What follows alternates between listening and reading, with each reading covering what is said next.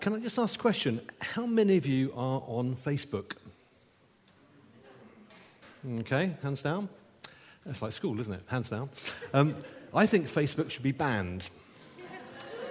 We need to say it as it is. Facebook is evil, and it destroys people's lives. I don't always agree with Donald Trump, but he's right on this one. It is all fake news. It's time that real Christians took a stand against the lies and the abuse. Now, Lynn and I were away last week at our younger daughter's wedding in Spitalfields. It's very cool and trendy. That's why I've got the designer stubble, because I'm cool and trendy as well, apart from the bald patches. But you need to know what happened on Facebook while we were gone. Someone called Andy Kind spoke. Probably not his real name. And he kind of did okay for a professional comedian.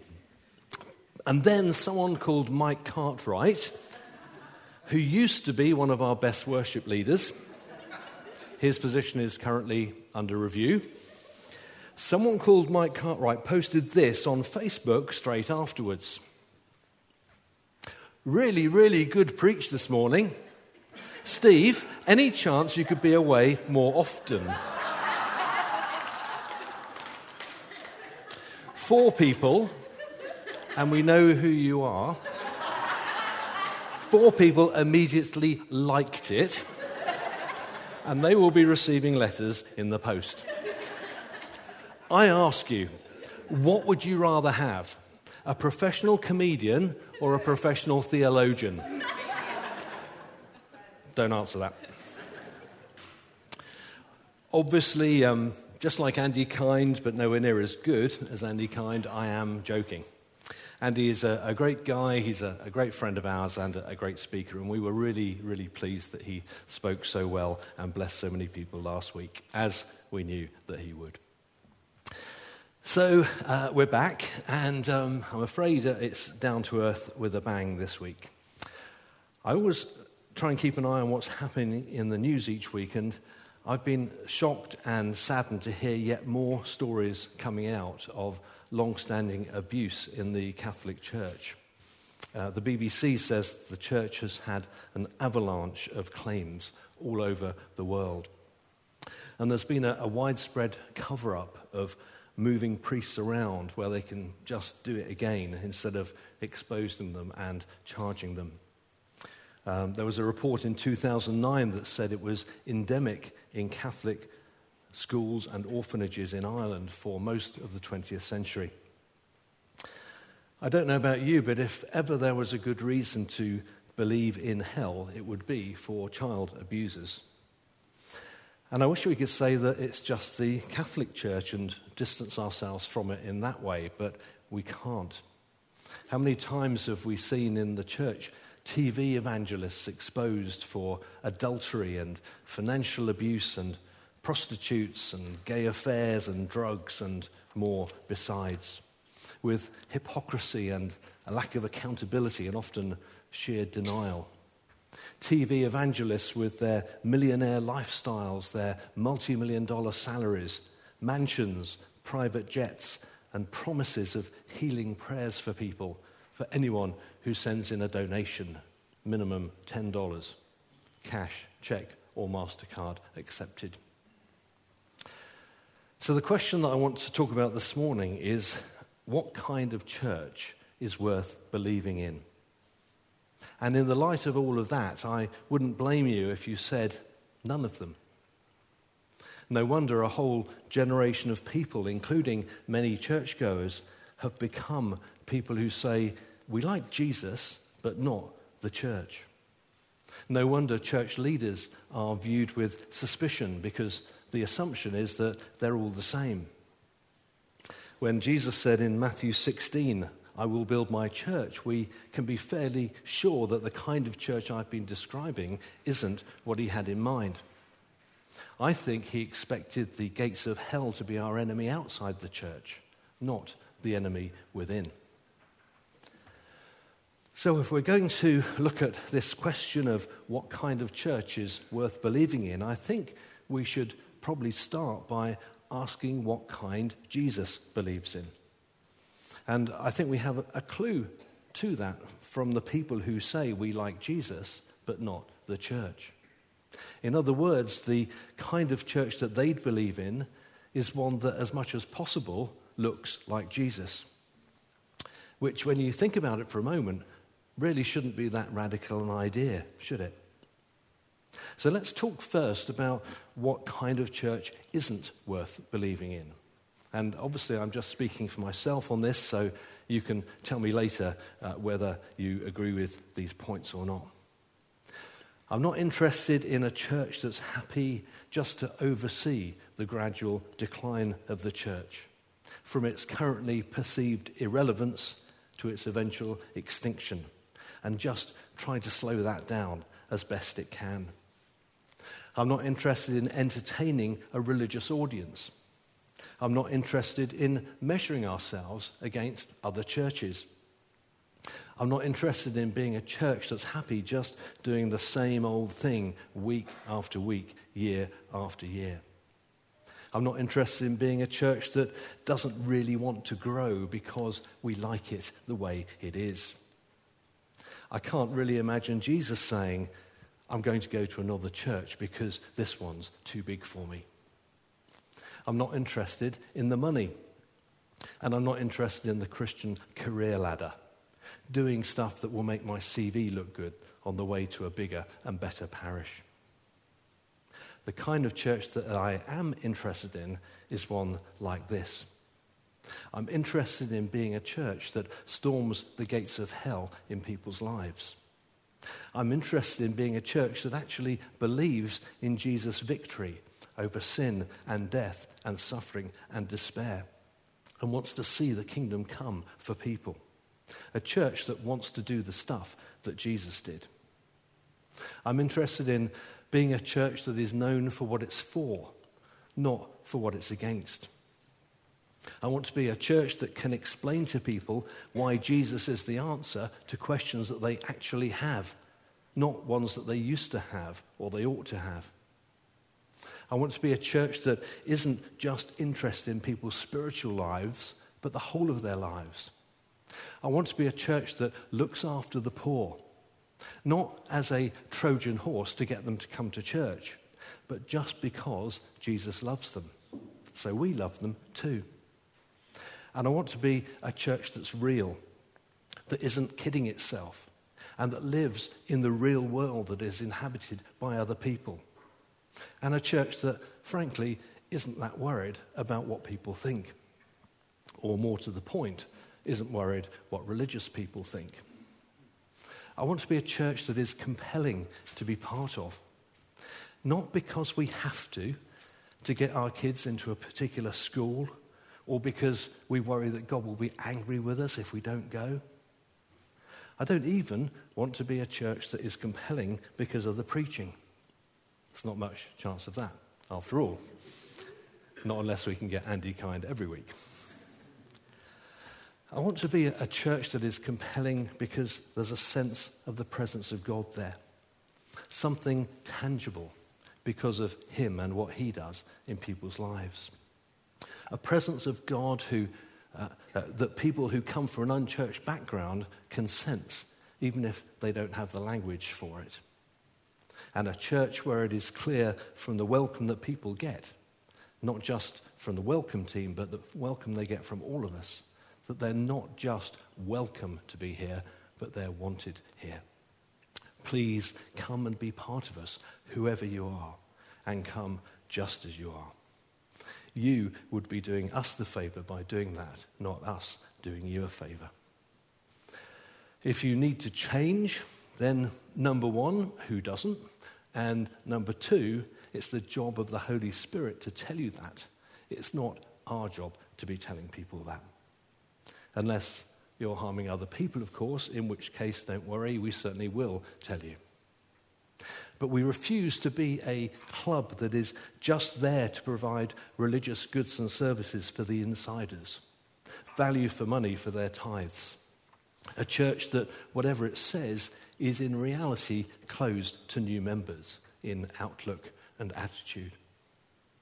We want to be a church that ordinary people outside the church think is relevant to them and would be missed if we weren't there, which is not something you can necessarily say about all churches. Yes, we want to be close circles of friends, but we want to be circles of friends who are looking outwards, not inwards, with porous boundaries that let people into those circles. We want to be a church that is continually rethinking and refreshing what we're doing and how we're doing it, to make sure that we're staying in touch with the Holy Spirit, who is always speaking and leading and moving. And the reason that we want to do all of that is because that's what we think Jesus would do. So if you've only just recently started coming to the Vineyard, then hearing some of this will either excite you or worry you. Do we expect his church to grow? Yes, of course. Why wouldn't we? If Jesus said, "I will build my church," then surely the only thing that can stop it growing is if we get in the way, because we like it as it is. Thank you very much. So we find subtle ways, and maybe not so subtle ways, to make it obvious to people that they are welcome in theory, but maybe not so in practice. In many churches, the message you can get, whether they mean it or not, is first you need to behave like us, then you need to believe like us, and then maybe you can belong with us.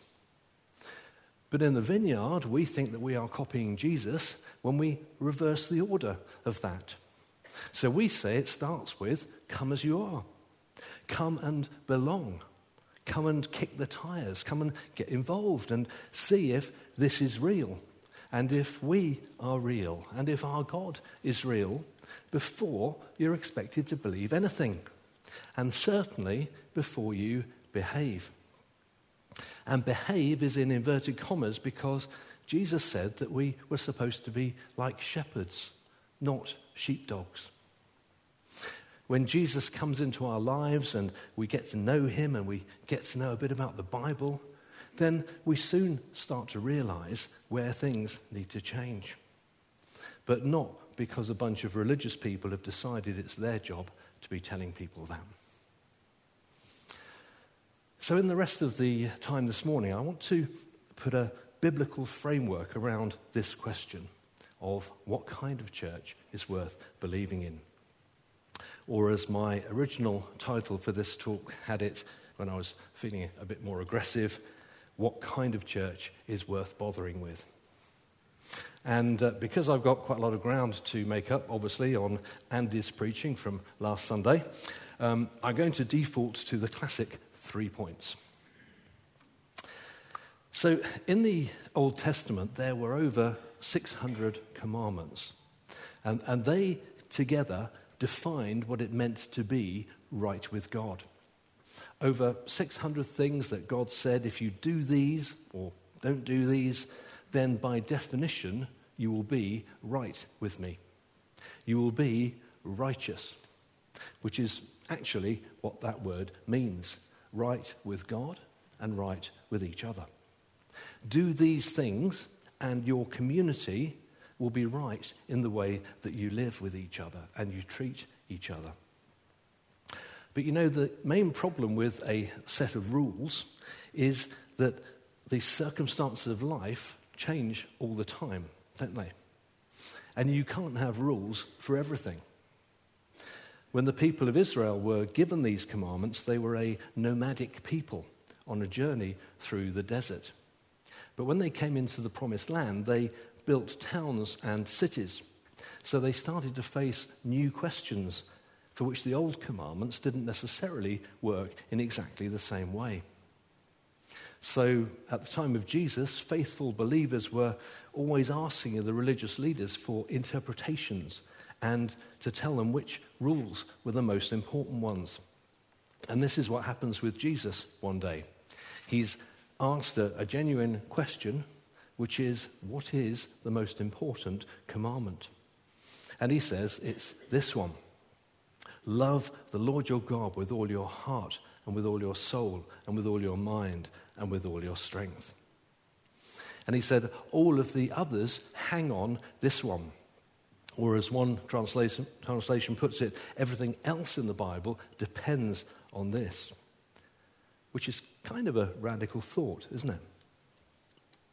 If you Google what churches are known for, as I did last week, the first 2 pages of results are all about 2 things. One is their buildings, and the other is their beliefs and their doctrines.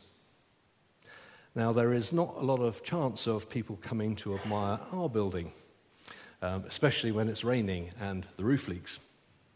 Nice churches have stained glass windows. Ours are from B&Q.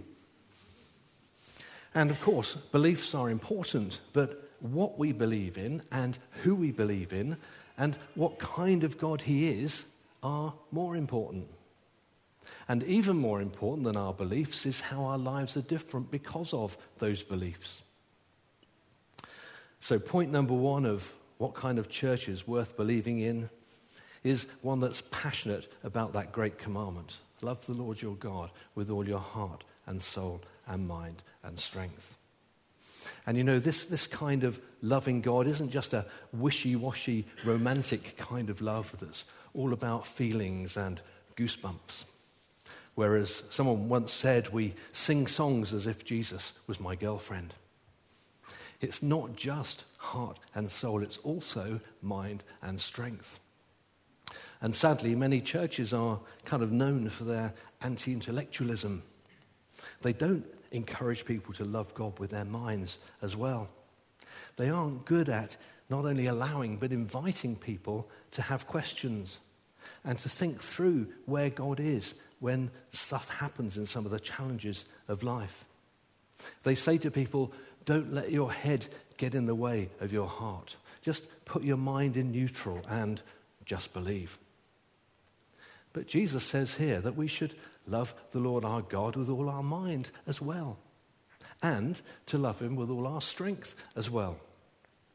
So not just to cuddle up under our duvets, listening to worship music and feeling the love, but to get off the sofa and get out there and do the stuff, to serve the kingdom and serve the poor and serve the unchurched, and to love him with all of our strength, with everything we've got. Because biblically, love is a doing word, not a feeling word. And you know, the way some churches talk about a relationship with God, it's as if it's like a relationship with some distant relative. You know, the kind of relative I have in mind? The best way that I can characterize it is the way some prayers sound is it's as if they're writing a letter to someone every week who never seems to write back. And actually, you don't really expect them to write back. So you never really know whether they're receiving them or not, or whether they're interested in what you've said. So you just keep on writing each week anyway, just in case, because it's the faithful thing to do. But you've never really met them in person, never had a two-way conversation, never felt you've really ever heard back from them. That's the kind of way that some prayers sound in some churches. But you know, that is not the kind of relationship, if you can call it that, that's not the kind of relationship that the Bible talks about between us and God. Let me explain. In John 17:3, Jesus is praying for us and he says, eternal life is all about knowing God and Jesus who he sent. And he meant starting now. And in Philippians 3:10, the Apostle Paul says he's given up everything that he used to think was great in his life for something far better, which is to know Christ and experience the mighty power that raised him from the dead. And in both these verses, it's the same Greek word, to know, and it means to know someone personally, to get to know them, to understand them, and to be known by them. It's even the same Greek word that means to know someone intimately. It's the word that's used in the Christmas story to say that Joseph didn't know Mary before Jesus was born. So in the genteel language of the day, it was a euphemism for sexual intimacy. So a church that's worth believing in is one that puts Jesus' most important commandment at the very top of the list of what's important to us as well. A church that is passionate about loving the Lord our God with all of our heart and soul and mind and strength, and inviting others to come and experience that as well.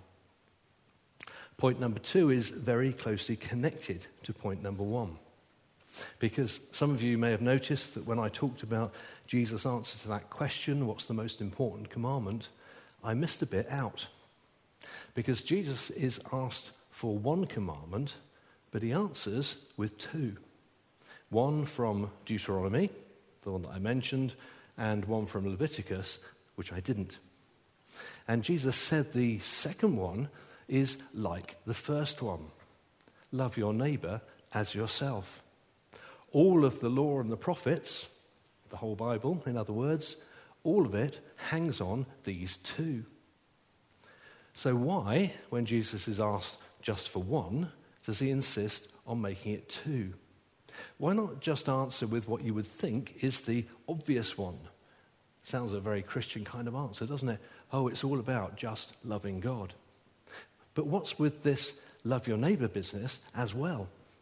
Why would God be bothered about that? And why does he say the second one is like the first one? Well, here's the reason. We see it in 1 John 4:20. Whoever doesn't love their brother and sister who they have seen cannot love God who they've not seen. Notice how it says here, they cannot. It's pretty strong language, isn't it? And this kind of reminds us of something weird that Jesus said in Matthew 25:40, where he said that every time we do something for one of the least of his brothers and sisters, as far as he's concerned, we're doing it for him. And if you want to know who the least of his brothers and sisters are, then Jesus goes on to tell us. He says it's the hungry, the thirsty, the stranger, which I'm afraid includes the immigrants and the refugees. Sorry about that. As well as the guest and visitor in church, those who need clothes, those who are ill, and those who are in prison. And then just to reinforce the point, the other way round, he says, truly I tell you, whatever you did not do for one of the least of these, you did not do for me.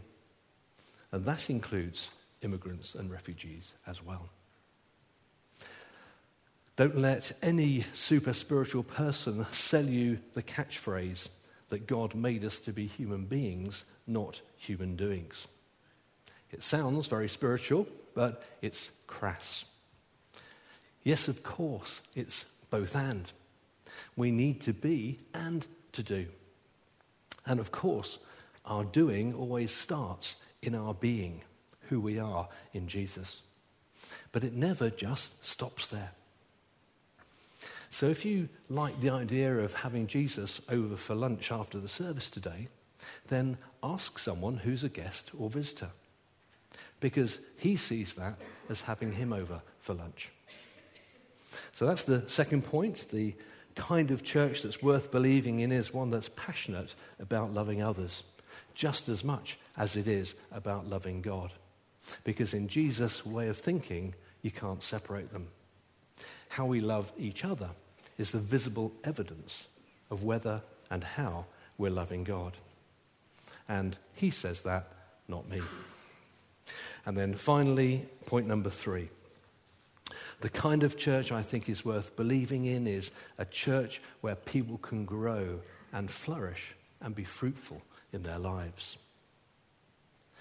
Do you know the very first thing that God does after he's created human beings in Genesis chapter 1? He blesses them. And the first thing that he tells them to do is to go and be fruitful in their lives. I hardly know where to begin with some Bible verses that explain that over and over again. But let's start with something that Mike Pilavachi said. He said, we want to have a culture of unrestrained mercy and grace because I might need it myself one day. You know, too many people feel that the vibes they get from churches are not a lot of mercy and grace, instead of unrestrained mercy and grace. But you know, it's mercy and grace that causes us to grow and to flourish and to be fruitful in life. John Tyson says the church should be like a greenhouse in which things can grow that can't grow in the same way outside of the greenhouse. And that's another fruitfulness analogy. Somewhere that young plants are lovingly and carefully nurtured and fed and watered and taken care of so that they will be fruitful.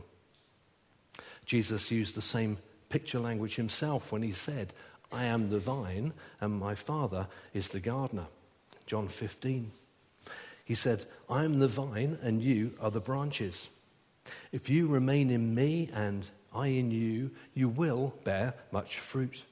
And this is to my Father's glory that you bear much fruit. Jesus said in Matthew 7 that the way to know whether someone's a Christian isn't what they say or whether they go to church. It's what kind of fruit you see in their lives. Just one more and we'll leave it there. A while ago I did a talk that you may have been here, you may have heard, and I called it The Most Important Verse in the Bible. And someone then said on Facebook, how could anyone say there was a most important verse? And I know what they mean, but actually that was kind of the point in the talk that I wanted people to think about.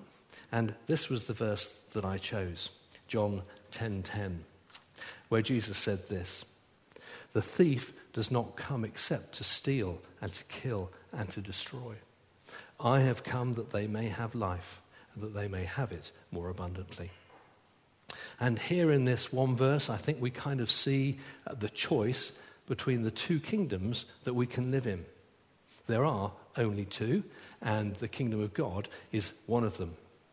The kingdom of this world, which is life without God, is the other. Our destiny for our lives in one of those kingdoms is to be robbed, destroyed, and ultimately just to die. Satan is the thief, and that's what he does. He steals our life away. He just wants to destroy it. But in the kingdom of God, our destiny in Jesus is to have life and to have it more abundantly. And the reason I chose that verse is because what Jesus says here directly corresponds to that first thing that God did and said to humanity in Genesis 1, blessing us and saying, be fruitful in your lives. And that, I think, is what God still wants to do, above and beyond anything else for us. The reason that Jesus came into this world and died on the cross was not to give us new rules. He came to show us how very much God loves us and wants to rescue us from that thief who wants to steal our lives and destroy our lives. So isn't that exactly the kind of thing we should be like as his church, as his people? Shouldn't his agenda be our agenda as well? Shouldn't the kind of church that's worth believing in be one where we're passionate about loving the Lord our God with all our heart and soul and mind and strength? Where we're just as passionate about loving others as well, because Jesus says you can't separate them? And being a church where people can grow and flourish and be fruitful in their lives and experience the kind of abundant life that Jesus wants them to have. And to try to be and do all of that is why we give financially and why we serve on Sunday mornings and why we sacrifice, so that we can do our very best together to build the kind of church that is worth believing in. One, I hope, in which God himself will feel at home. One where I hope God will want to send people that we might look after them for him. That, I think, is the kind of church that he thinks is worth bothering with. And I hope that by the grace of God, our friends and our family and our work colleagues, maybe they also just might feel that that is the kind of church that's worth bothering with.